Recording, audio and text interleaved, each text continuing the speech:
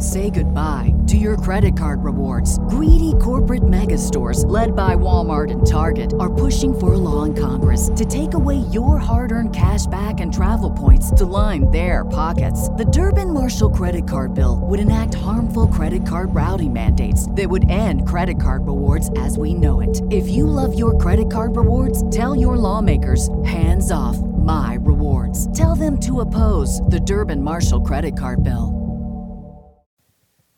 Hello, everybody. Welcome back to the Primal Potential Podcast. I am Elizabeth Benton. If you are new to the show, let me tell you what this consistency series is.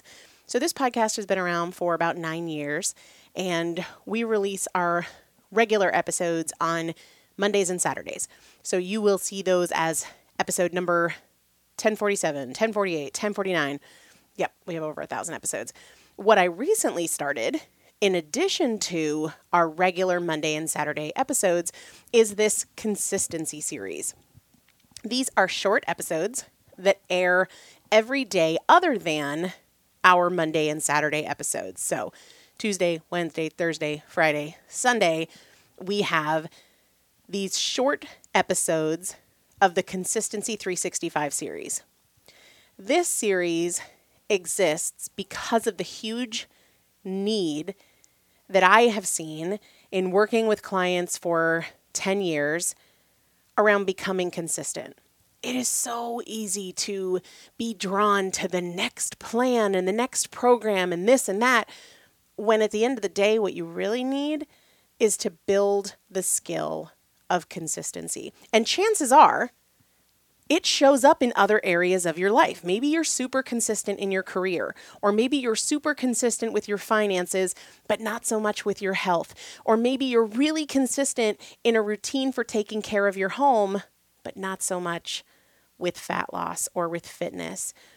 We have to build this skill, these fundamental principles of consistency. So this series is not about me teaching those principles. I do that inside the consistency course, and I coach in there as well. This series is about, what does it look like to practice consistency, to do that work every day when there's other things that get your attention, when it feels like you're on autopilot. What does that look like? That's what this series is about, and it's going to go for a little over a year. Today, what I wanted to talk about is one of the difference makers for me in my own practice of consistency, and that is getting up before I need to get up. For me, that looks like getting up before my kids get up. I've got 3 kids under 2. I have 8-month-old twins and a 1 almost 2-year-old toddler. And if I get up when they get up, which is super tempting, sleep as long as I can, I'm tired, sometimes they're up in the night. But if I get up when they get up, I'm reactive. I got to get diapers. So-and-so needs a bottle. I got to make breakfast. When I practice getting up before they do, I'm able to calm myself down, be more deliberate, be more strategic. And one of the most important things I do during this time is I spend anywhere from 2 to 10 minutes journaling. And it's not like Dear Diary, yesterday I ate a cookie. It's not that at all. For me, what it looks like is reminding myself how I want to go through this day and what really matters to me. I have found that when I slow down my thinking and I'm not rushing and I'm not racing through my thoughts and through my choices, the clarity is there. The clarity is there.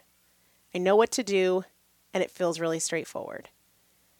But when I'm rushing, when I'm racing, when I'm reacting in my thoughts and my choices, not much seems very clear. It helps me tremendously to take a few minutes to just slow down. It's funny, I was on the phone with one of the consistency course members the other day, and she was feeling overwhelmed, and I don't know if I should do this, or I don't know if I should do that, and I feel confused here, and I feel confused there.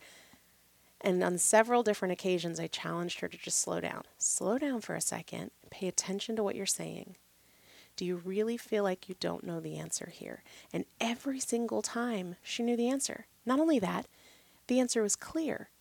It only felt unclear when she was rushing and she was racing and it wasn't a calm energy.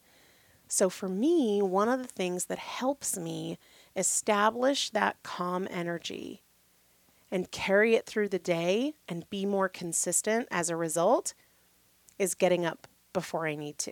It doesn't have to be getting up 2 hours before I need to. For me, the sweet spot is about an hour, hour and a half before I need to. But honestly, 10 minutes before you need to is better than 0 minutes. 11 minutes is better than 10 minutes. So start where you're at, but that has been a huge help for me. I've linked some other resources in the show description if you feel like you need more support or if you need coaching or you need accountability. But otherwise, we'll see you tomorrow.